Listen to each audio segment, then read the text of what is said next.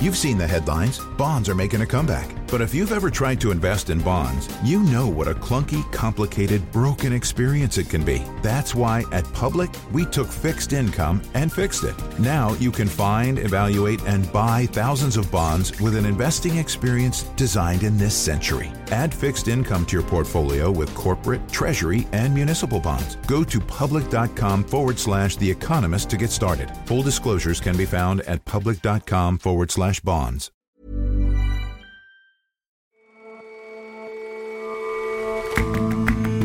Hello and welcome to The Intelligence from The Economist. In New York, I'm John Fassman. Every weekday, we provide a fresh perspective on the events shaping your world.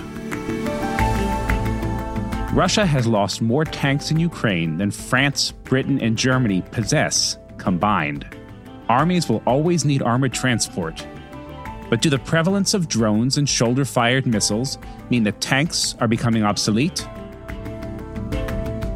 And many of the Ukrainians who have taken up arms to defend their country are not professional soldiers. They're ordinary people, including the occasional pop star and songwriter, able to churn out a steady stream of rousing, darkly comic war anthems.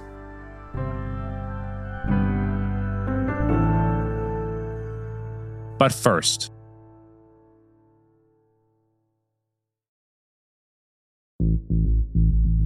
America's central bank increased its main interest rate by 0.75% yesterday, the largest increase since 1994. The Federal Reserve faces a tricky problem: how to curb soaring inflation without triggering a recession.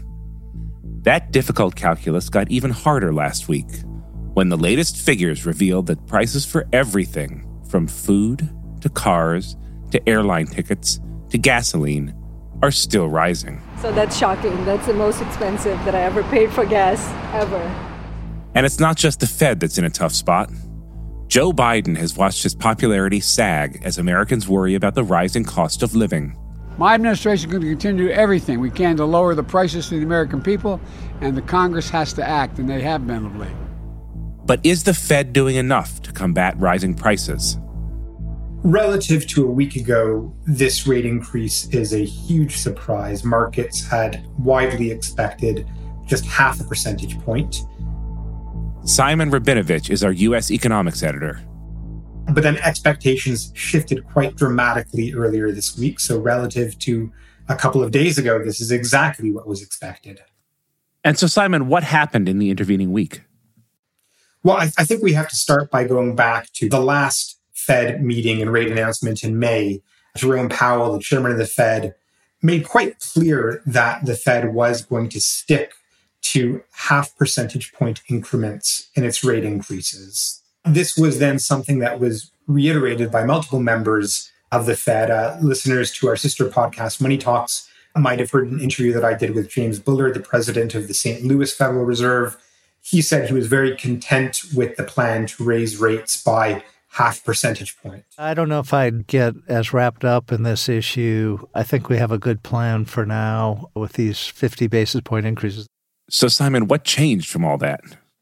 Well, the big obvious thing that changed, and this is something that Chair Powell referred to several times, was that there was a series of inflation reports just in the last few days that made it look like the price pressures were much more substantial than the Fed had anticipated.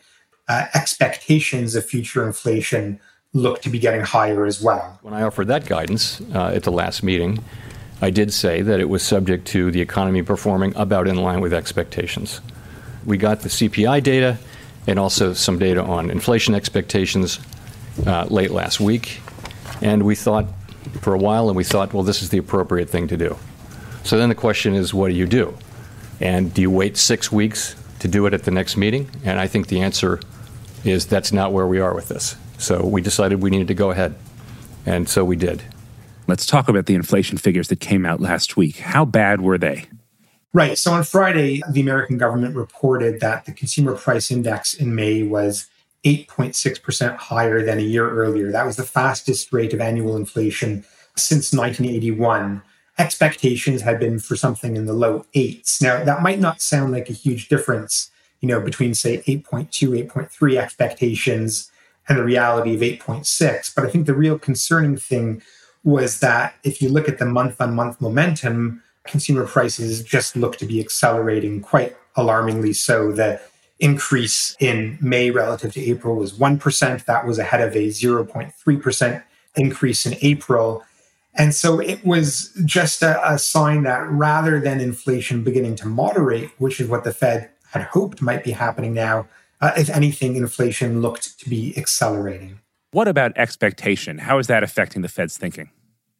As far as central bankers are concerned, expectations are the holy grail, if you will. I mean, they can't control a lot of things that feed into inflation. They can't control energy prices or global supply chains, but their reaction to price pressures do influence long-term views about inflation. And so I think really one of the big concerning things for the Fed right now is not just that prices are going up, but consumers' expectations of prices are going up quite a lot as well. There's a very closely watched survey published by the University of Michigan. It suggests that people expect inflation to average about 3.3% over the next 5 to 10 years. That's up from just 3% a month earlier. The Fed, central bankers around the world, are concerned that inflation expectations are, to use their terminology, becoming unanchored. Their goal right now is to re-anchor expectations to ensure that there is greater price stability going forward. So do you think this rate raise will be enough to do that, to start reining in prices? Well, by itself, it's not going to be enough. And the Fed itself acknowledges that. The expectation is that rates right now are in a range between 1.5 and 1.7 percentage points. They believe rates will have to go above 3 percentage points before the end of this year. From the beginning of rate rises in this cycle in March through to the end of the calendar year, it'll be the sharpest single tightening in a calendar year since 1981. The totality of rate rises through this year into early next year, yes, they probably will be enough to start reining in price increases. And what about the Fed's credibility? A lot of the questions at the press conference focused on this last-minute decision to raise rates by more than initially expected. Do you think this will have an influence on investors and on the Fed's ability to get inflation under control?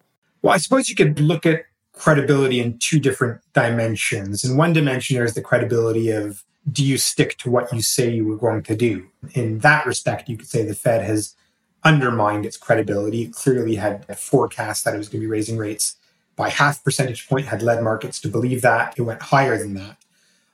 But there's another dimension, which is the Fed has to have credibility fighting inflation. And so there was a big upside surprise in the data in the past week.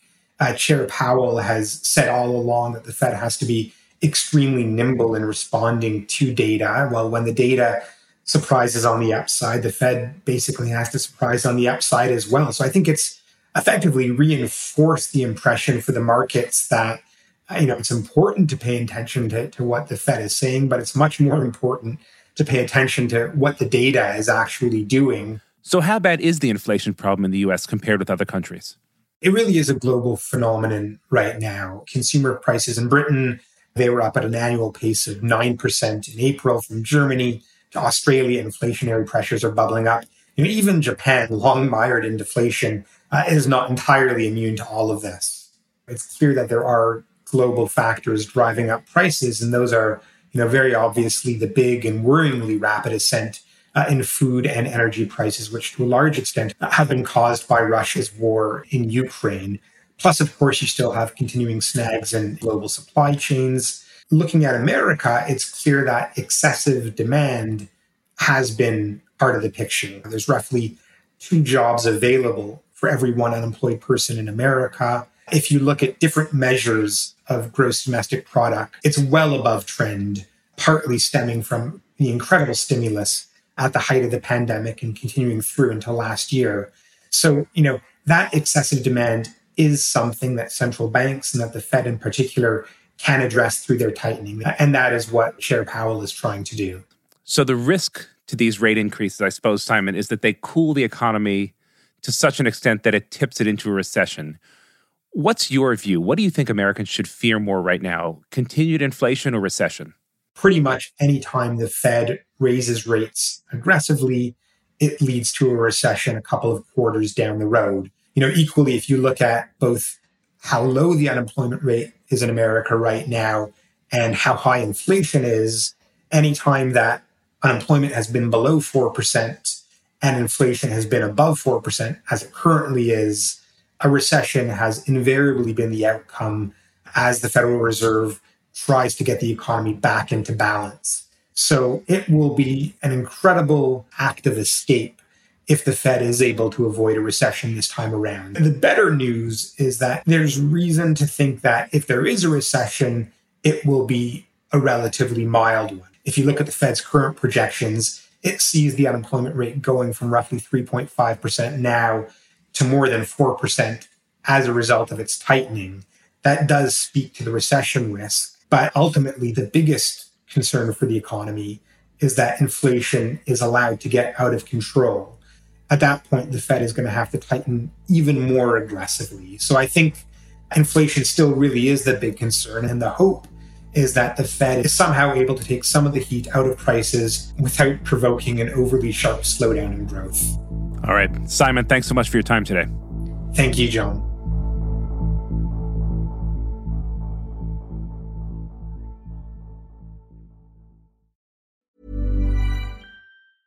Businesses have long had to cope with the impact of business cycles.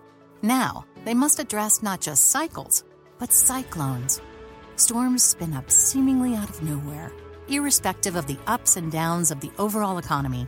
Read what global executives are doing to mitigate these risks and seize their opportunities in the 5th Annual AlixPartners Disruption Index at disruption.alixpartners.com.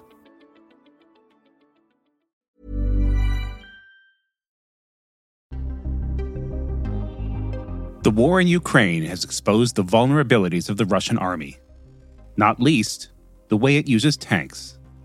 Many have been captured, others have been taken completely out of action.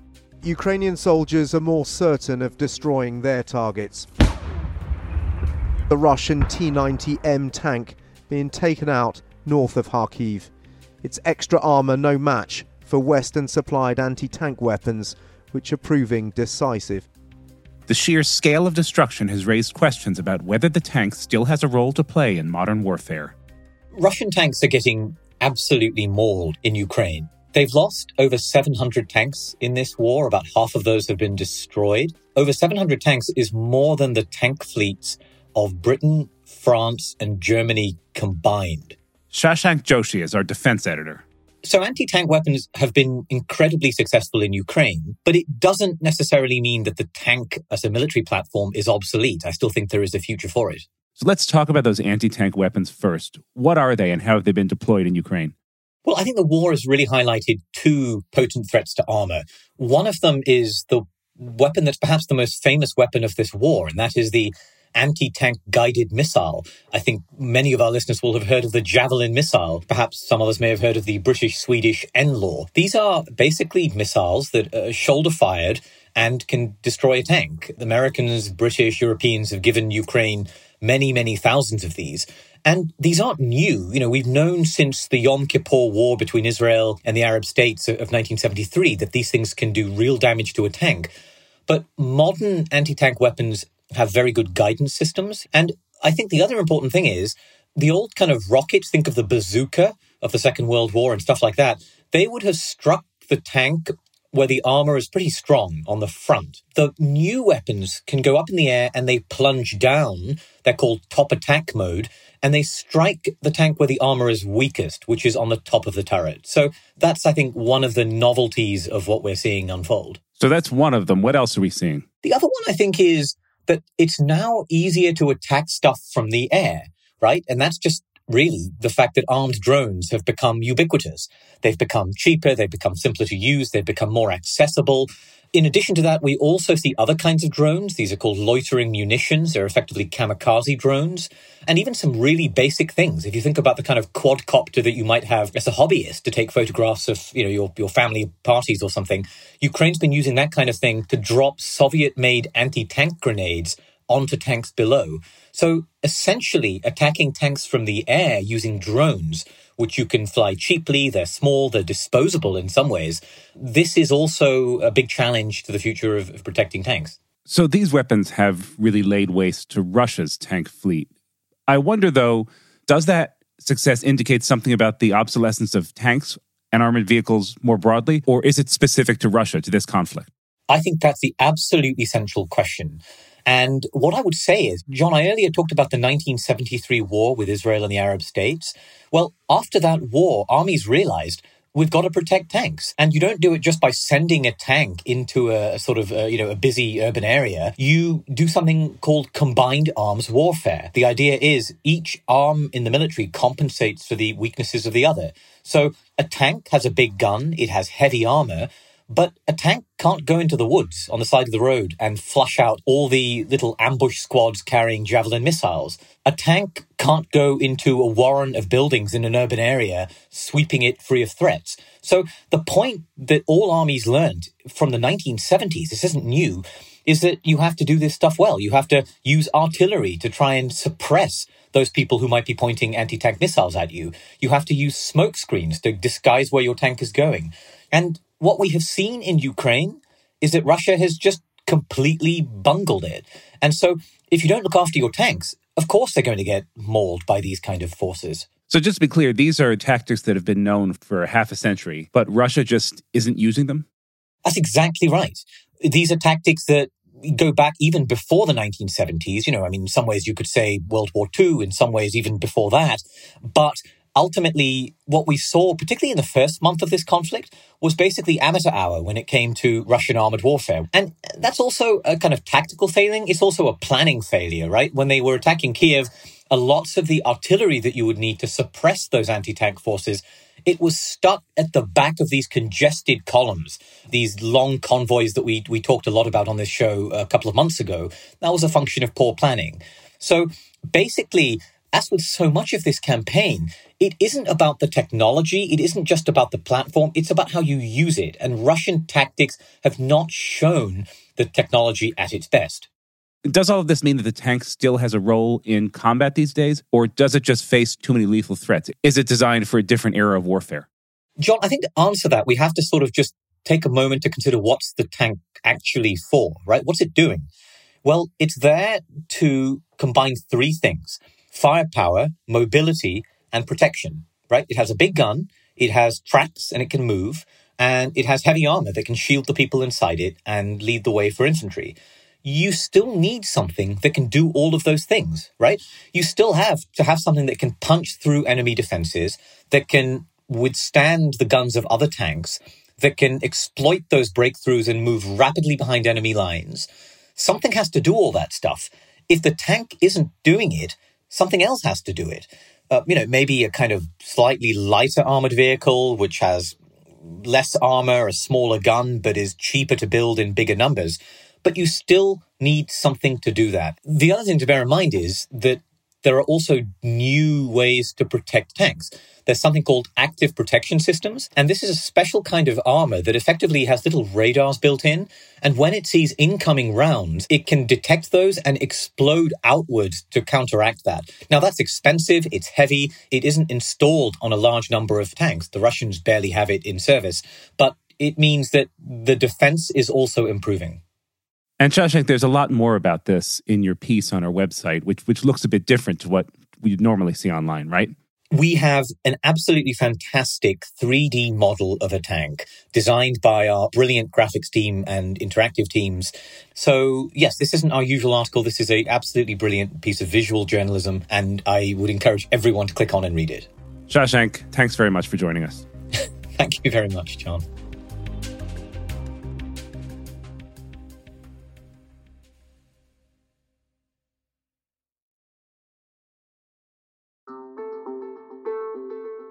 As the war in Ukraine grinds on, artists and music producers there are doing their bit by making songs that poke fun at Russia.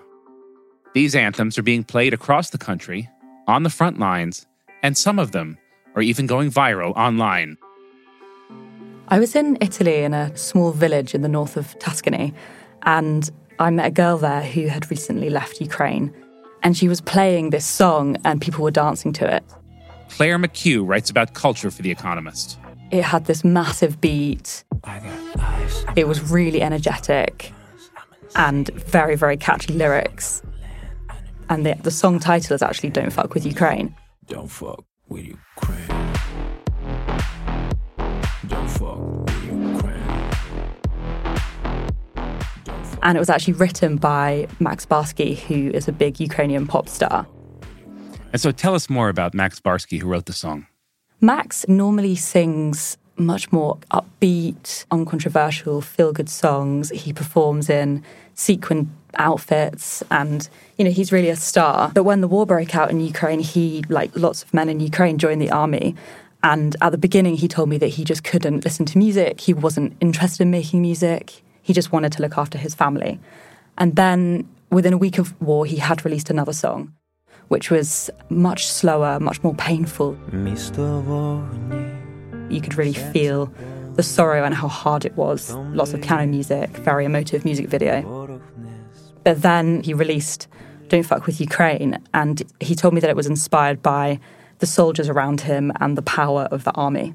When I signed to military unit, I thought to myself, enough of tears. We are the strong nation. We're the strong people, so we have to resist, protect, and fight. And that's how this new war anthem was born. Another thing that's quite interesting about Max is that even though he does sometimes sing in English, and the lyrics of this song, at least the chorus, are in English, he used to sing in Russian and English because a lot of his fans are in Russia. And then since the invasion, that has now changed. 24th of February changed everything, and also changed my perspective on the music.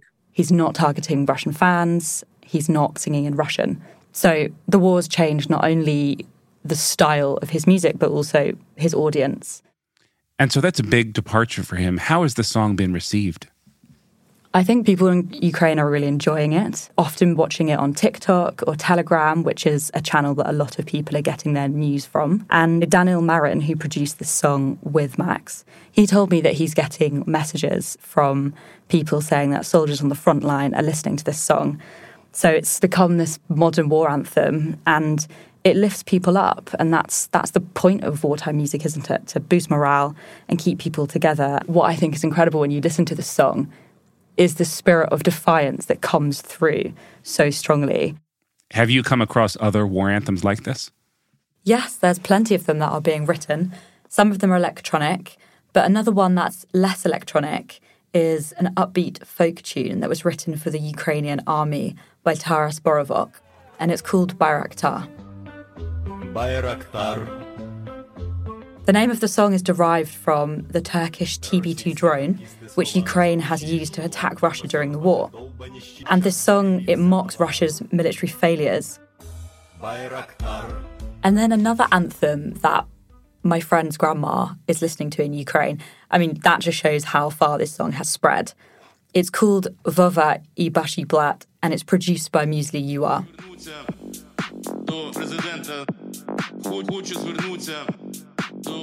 It's a real two fingers up to the Kremlin. It's a sort of style of music where the producer splices a speech over a beat. So in this case, it's this very, very sweary speech by a president of a football club in central Ukraine.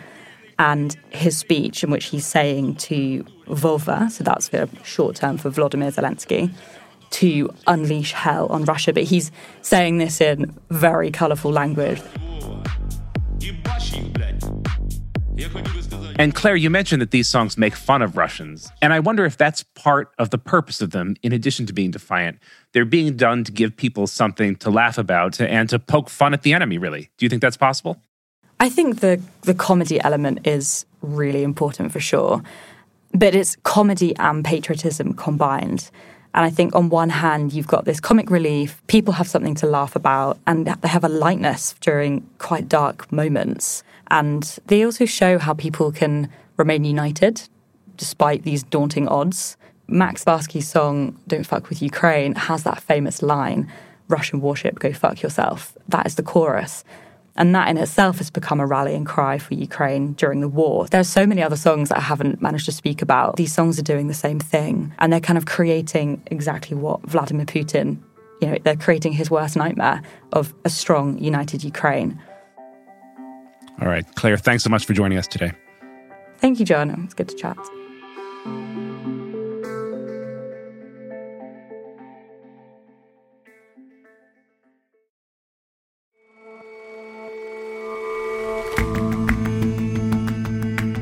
That's all for this episode of The Intelligence. Let us know what you think of the show. You can get in touch at podcasts@economist.com. And you can subscribe to The Economist at economist.com/intelligence offer. The link is in the show notes. We'll see you back here tomorrow.